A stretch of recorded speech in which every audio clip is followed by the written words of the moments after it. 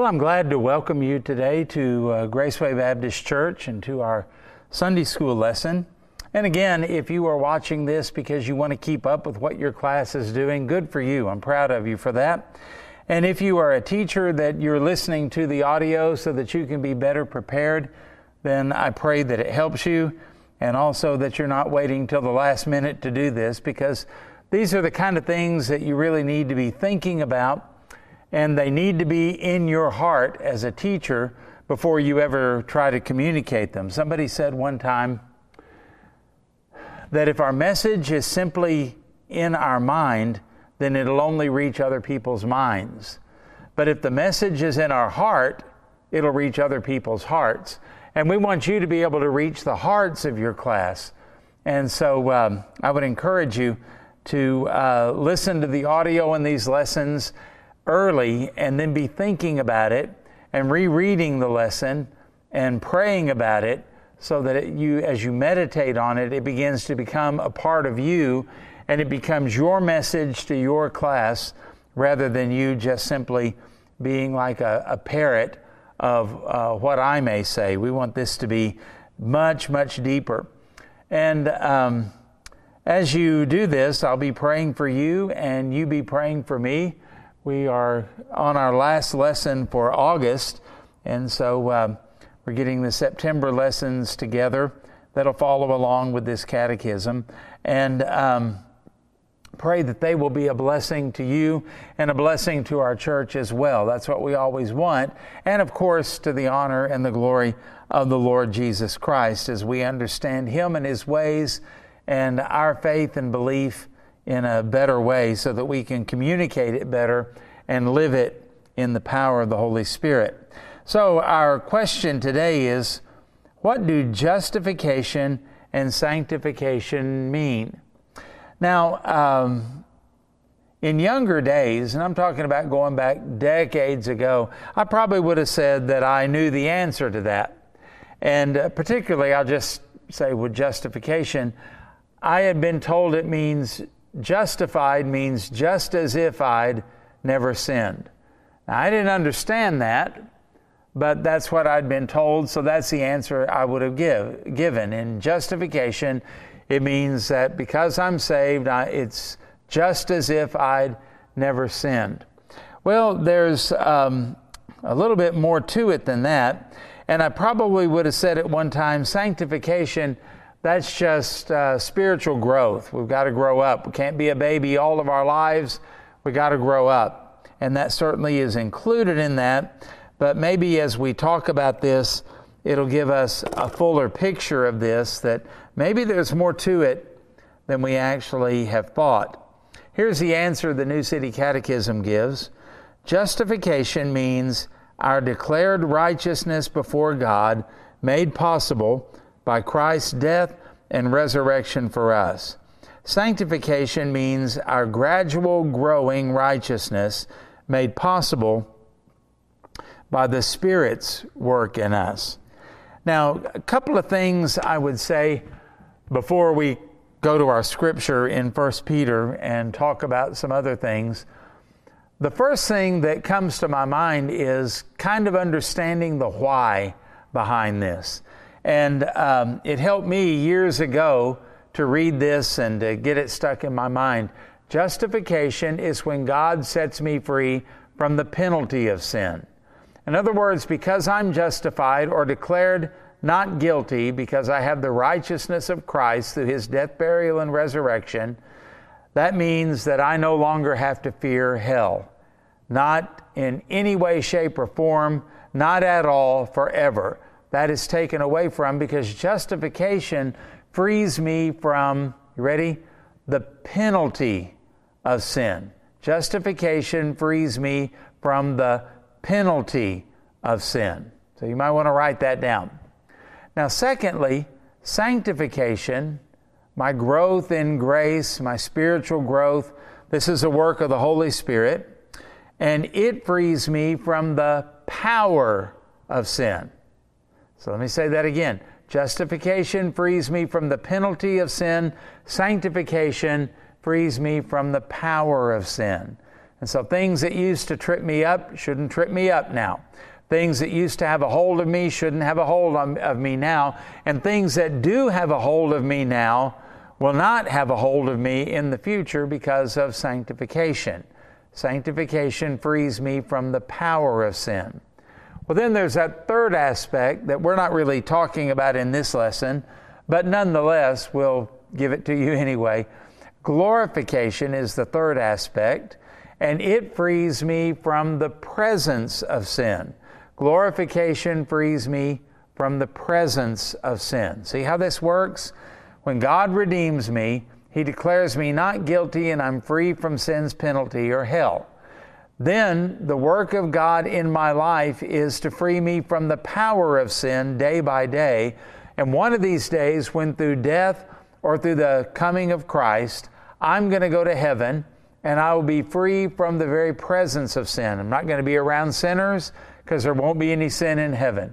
Not going to be around the devil or his demons. They're not going to be there. I'm going to be freed from the very presence of sin. And what a great day that will be.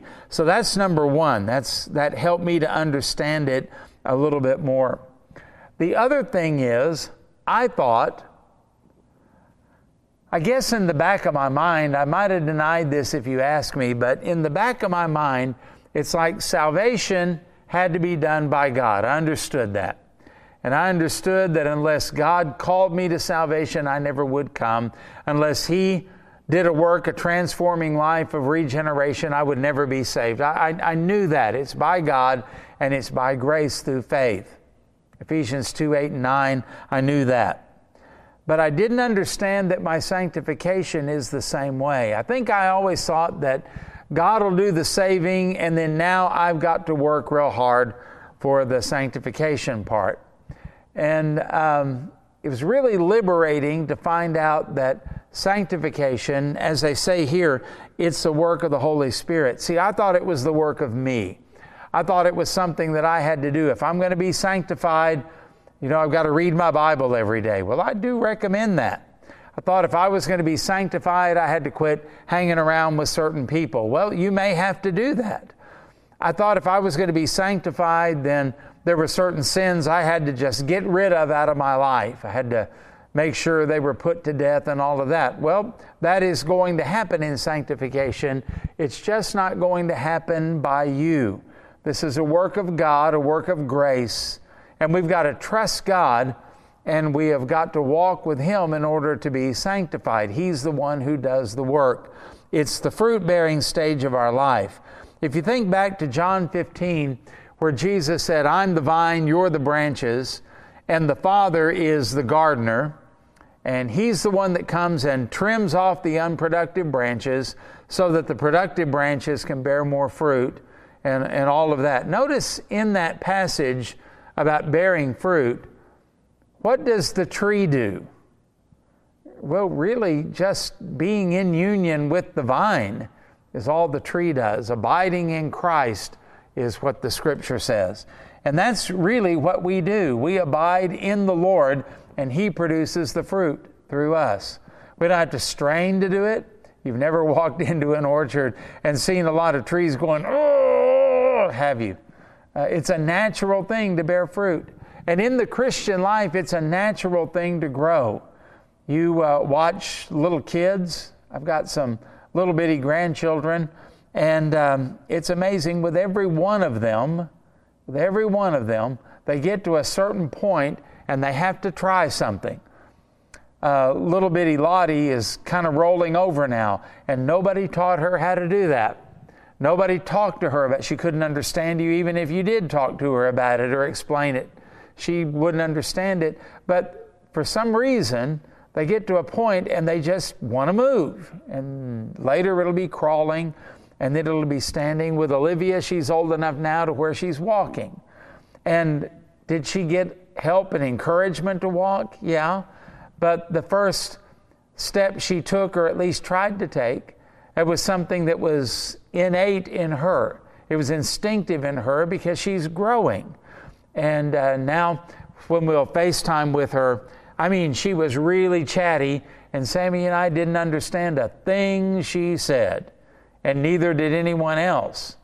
But there's something instinctive about a little baby finding their voice and using their voice and kind of being a chatterbox with a bunch of babbling until they start saying words. And then they notice that when they say mama, everybody gets excited and mama comes running to her. So she puts it in her brain. I need to remember that. Need to say that more.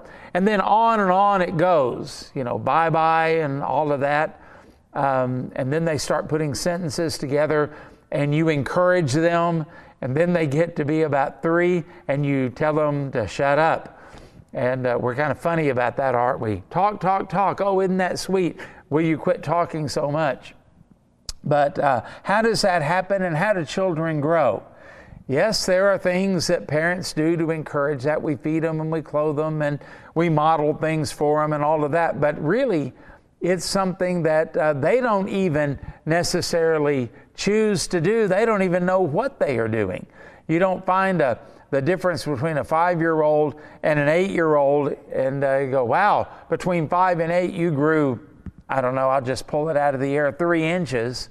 Well, that wasn't really on their mind. What were they doing in that time they grew through 3 inches? Well, they were eating and they were sleeping and they were playing and all of that type of thing and maybe going to school. But the growth was something that they really had nothing to do with. Jesus even told us that who of you can add 1 cubit to his stature? We really can't do that. And I use all of that to say spiritual growth is the same way. I thought it was all up to me. Now, I can cooperate with the Lord and with my sanctification, or I can fight against it. I can be interested in it, or I can be apathetic toward it. But Jesus said it's going to happen as we abide in the vine. We're going to bear fruit if we're truly born again. And that the Father is glorified that we bear much fruit. And so the work of sanctification is to take me from where I am today, where you are today, and the limitations that are on our life and the lack of fruitfulness in our life, and through His love, through His presence, through His power, through His grace, and also through His discipline, let's not leave that out, He takes us from where we are now to where He wants us to be. And that is certainly His work. He who hath begun a good work in you shall complete it, the Bible says, in the day of Christ Jesus. So we never want to forget that. So those are 2 things, kind of learning what they were, and then learning that it was God who was going to do that. It's all of God, every bit of it. So I need to be praying about that and need to be submissive to what He is doing in my life. Now, 1 Peter chapter 1, verses 1 and 2 says, to those who are elect exiles, then it skips on down, according to the foreknowledge of God the Father in the sanctification of the Spirit for obedience to Jesus Christ and for a sprinkling with His blood, may grace and peace be multiplied to you. Now, the reason that they wanted this scripture down here and they wrote it the way that they did, to the elect exiles. Now that speaks of the justification thing. The elect are going to be justified. And that happens at a moment in time. It's an instantaneous thing. You go from being not justified to being justified completely at the moment of salvation, the moment that you are born again. But notice that he says that this happens according to the foreknowledge of God, the God who knows you intimately and the God who knew you before you were ever born, not just simply an intellectual knowledge, but an intimate knowledge. You think about in the Old Testament where it says, and Adam knew his wife and she bore a son. Well, we're adults. We know what that's talking about, right? It wasn't all of a sudden Adam walked up and said, hi, my name's Adam, what's yours? And they shook hands and then they had a baby. Of course not. It's talking about sexual knowledge, intimate knowledge. Well, when the Bible talks about God knowing us and His foreknowledge toward us, it's talking about intimate, personal knowledge, okay? And so He saved us according to His foreknowledge, and then notice it says the sanctification of the Spirit. Now, the Spirit doesn't need to be sanctified. Don't misread that. The Spirit doesn't need to be sanctified. I remember a long time ago, I was still in my early 20s, when Papa Sam came to our church to do a Sunday school teachers conference. And he said, number one, if you're a Sunday school teacher and you're not winning souls to Christ, you ought to resign. He said, secondly, if you are a Sunday school teacher and you're not working for your class to grow, you ought to resign because you're worthless. The way to win friends and influence people, right? And he said, and thirdly, if you think that you are simply to come and show up and teach the Bible, he goes, you're not at all, because the Bible doesn't need to learn anything. He said, you are here to teach people the Bible, and if you don't have any people to teach, you failed in your mission. So those things kind of stuck in my mind. Well, that kind of, the way he was thinking there, kind of pops up in this verse. Sanctification of the Spirit. Well, the Spirit doesn't need to be sanctified. What is Peter saying? Sanctification of the Spirit, or we could also say by the Spirit. The Holy Spirit, God the Holy Spirit, lives in me and in you to make us holy. That's literally what sanctification is. The root word of it is hagios, which means holy, set apart. And so the Spirit of God is doing that. And He does it through my trials. He does it through my disappointments. He does it through attacks. He does it through hurts. He does it through blessings and providing. He does it through His Word. All kinds of things are teaching me to trust Christ and to walk with Him and to be sanctified, to be holy. And so it's not of us, it is of Him. And what's going to be the result? For obedience to Jesus Christ. Now, if you're not obedient to the Lord, then you're not being sanctified or can't claim sanctification in that. You're maybe under chastisement and under discipline, but sanctification leads to obedience, doesn't it? And for the sprinkling with His blood. You never outgrow your need for the blood of Christ. The blood of Jesus Christ is not just something that saves me and then I can leave it behind. I need it every day. I need the gospel every single day.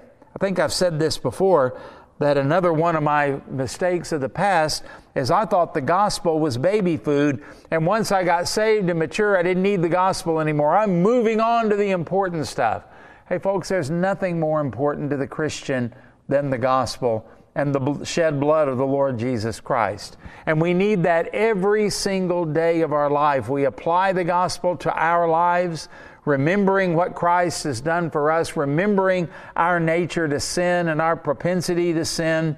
And we also need it as we look at other people, because we see other people, even when they wrong us, we see it through the eyes of the cross, and we say, Father, forgive them, they know not what they do. And we look for opportunities to share the gospel with them, the sprinkling of the blood for everything we do, and grace and peace, Peter said, may it be multiplied to you. You've tasted it, but you're going to get even more as time goes on.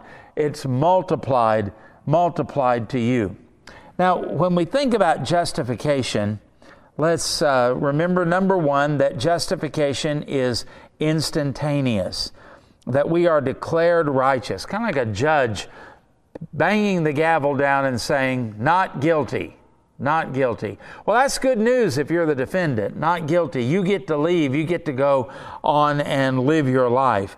Well, in the same way, that's the term that's used for justification. It's a legal, judicial term, and that was when God the Father said simply, you are not guilty, just as if I'd never sinned. In the past, in the present, or in the future, God sees me through the righteousness of Jesus Christ. So we're declared righteous, and it's not based upon our performance, because if that were the case, we'd never, ever, ever get there. Remember, sin is not just what you do, it's also what you don't do that you should have done, right? And it's also, Jesus tied it to the thoughts and motives of the heart. If you look upon a woman to lust, you've committed adultery. I mean, we can't win in this thing of sin apart from Jesus Christ. So it's not performance-based, or is it? Or is it? maybe it's more accurate to say it's not based on my performance, but it is based upon the performance of works.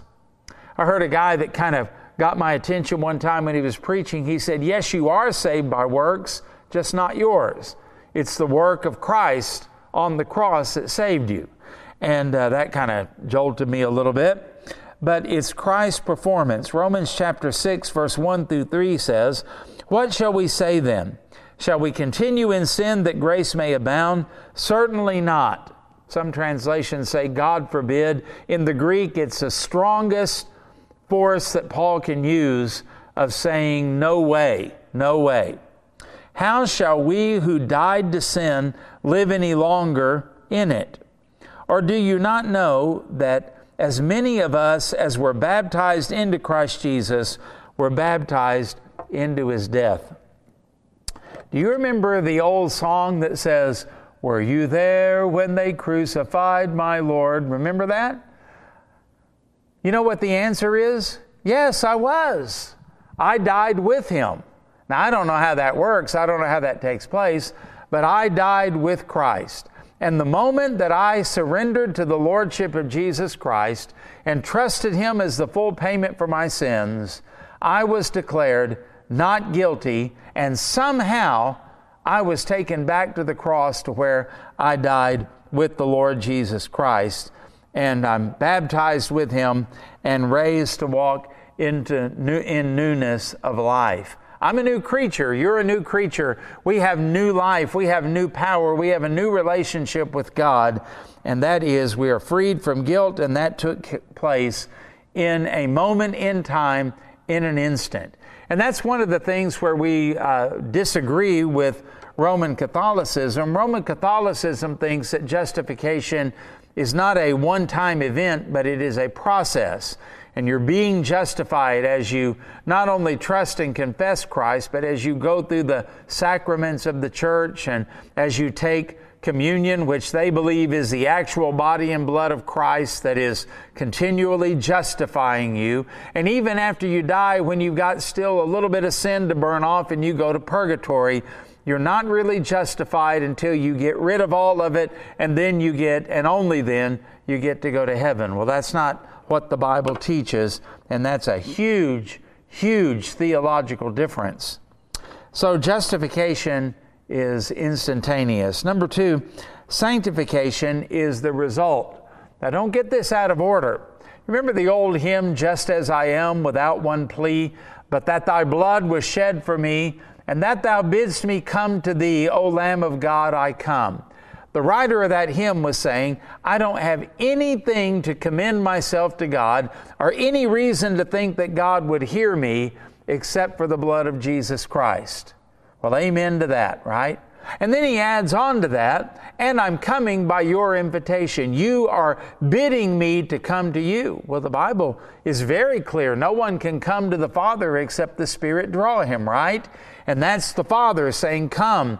And that irresistible grace where we are drawn to the Lord by cords of love to come to trust Christ with that faith that the Holy Spirit gives us. This is all of God, and not of us. So important to understand that. And then what happens once we come to the Lord?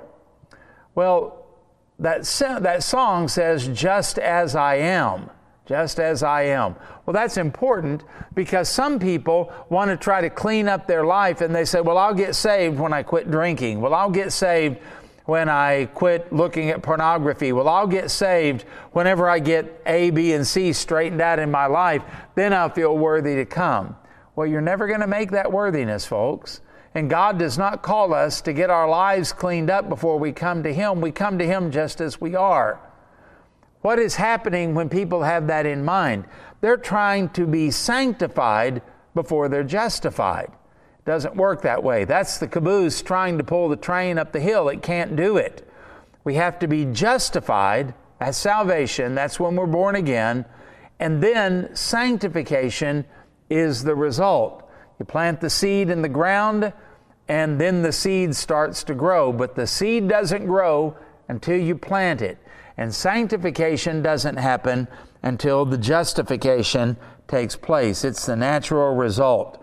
And so we're changed when we are justified. All things become new, right? I just listed several of them. And then we began to change in our lives. And we have a driving desire to please Him. Now, sometimes that desire, granted, is stronger than it is at other times. And when I sin, I'm totally selfish and I just want to please myself. But through the conviction of the Holy Spirit, and when I repent of that sin and trust in the death of Christ for that forgiveness, that's part of that desire to please Him.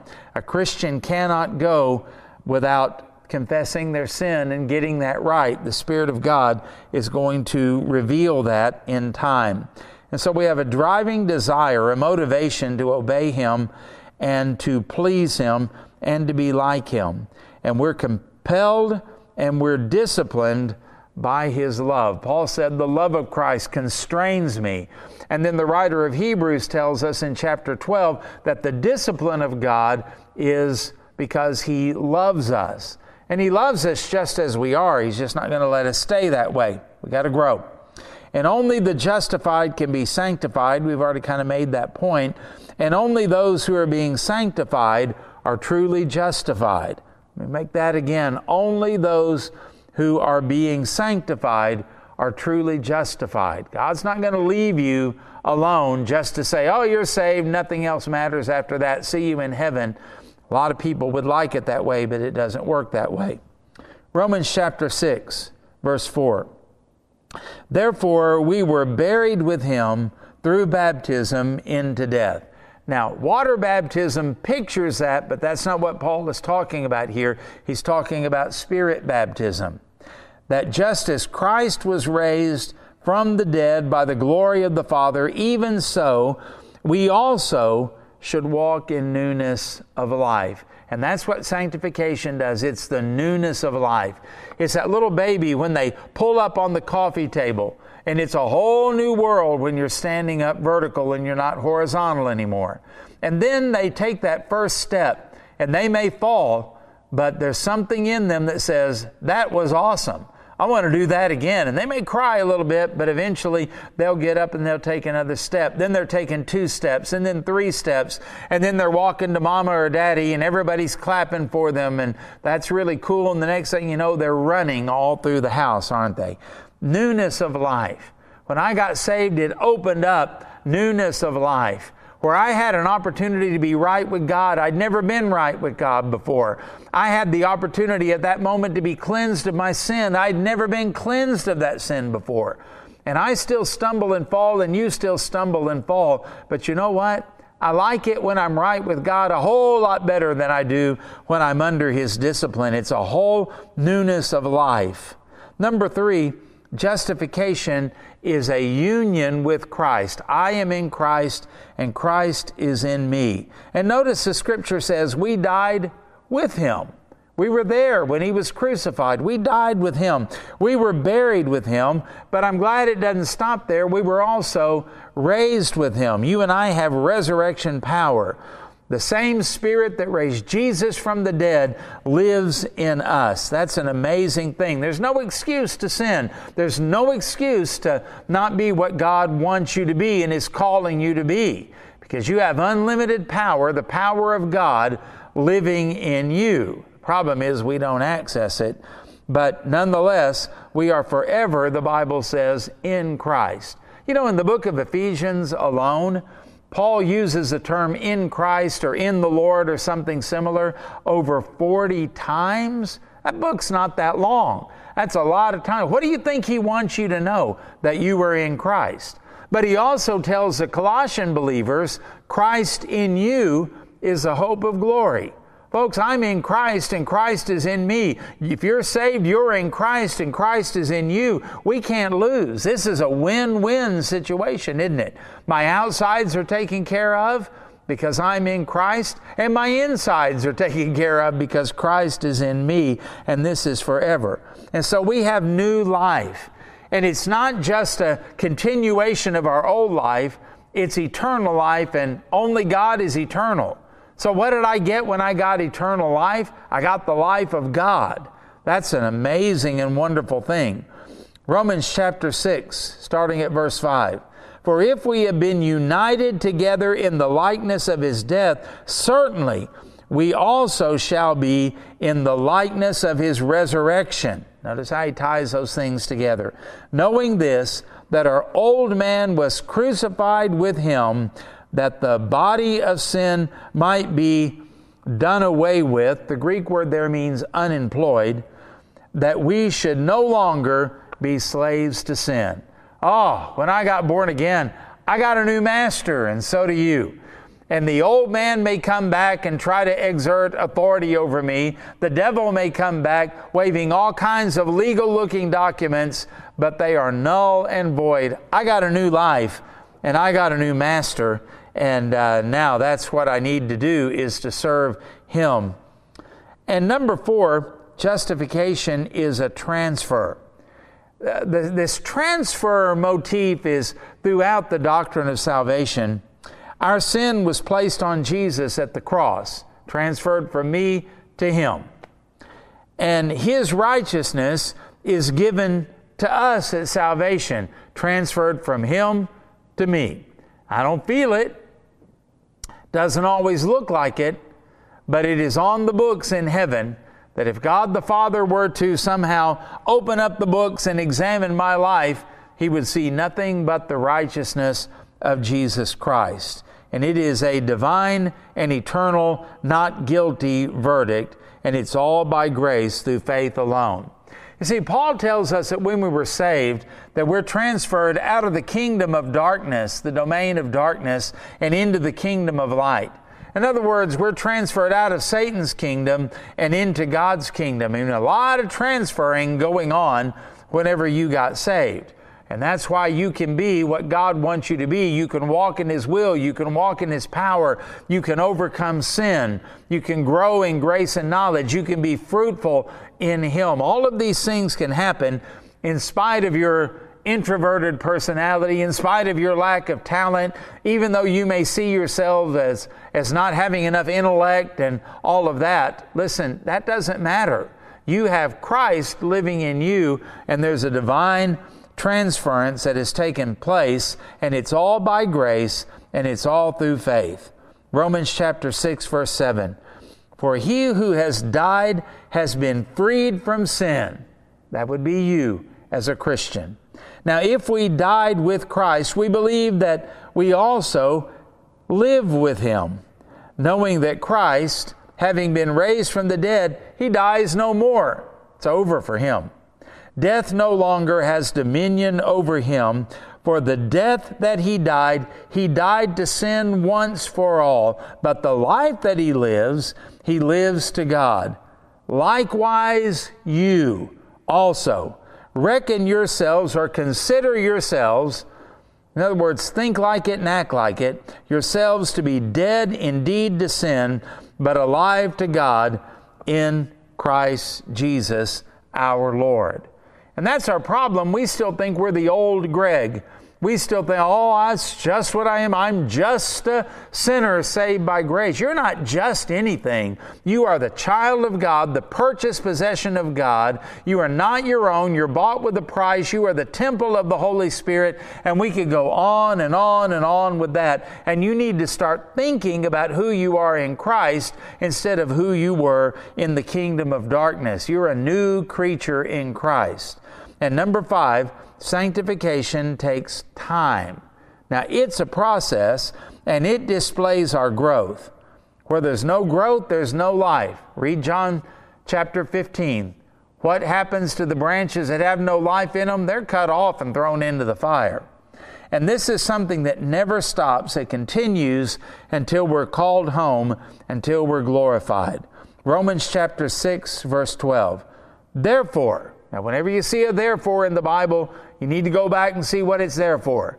It's tying us back to what we've just read, these verses in this lesson, the other paragraphs of Scripture.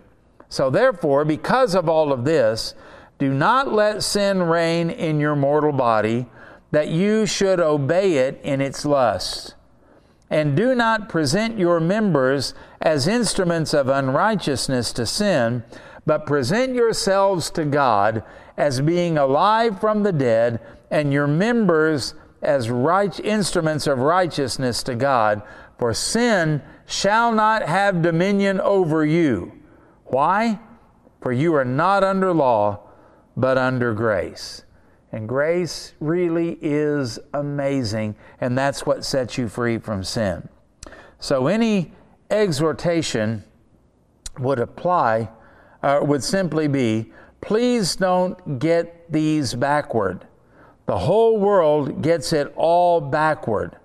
Other religions get it all backward, where our works and our efforts to overcome imperfections might make us pleasing to God. You can never get there that way. God reckons us as acceptable and makes us His children, counts us as righteous, and because of that righteousness, we then spend a lifetime becoming what we already are. And that's a quote from John Piper. So think about that, and may the Lord bless you as you teach and as you minister, as you catch up with your class. But may it go farther than that. May it open up your eyes to let you see that God did a great and wonderful and powerful thing when He saved you and deposited His life in you, placed His Spirit within you, and made you spiritually alive, and led you down the path that Ephesians 2:10 says was predestined for you, the good works you're supposed to do. They may not match everybody else's work, and your ministry may be different, but nonetheless, it's the ministry God has given for you to walk in for the rest of your life and be fruitful in every good work. So may the Lord bless you to open your eyes and to fill your heart with truth, liberating truth, and to walk in that in the power of the Holy Spirit. So once again, thank you, and God bless you.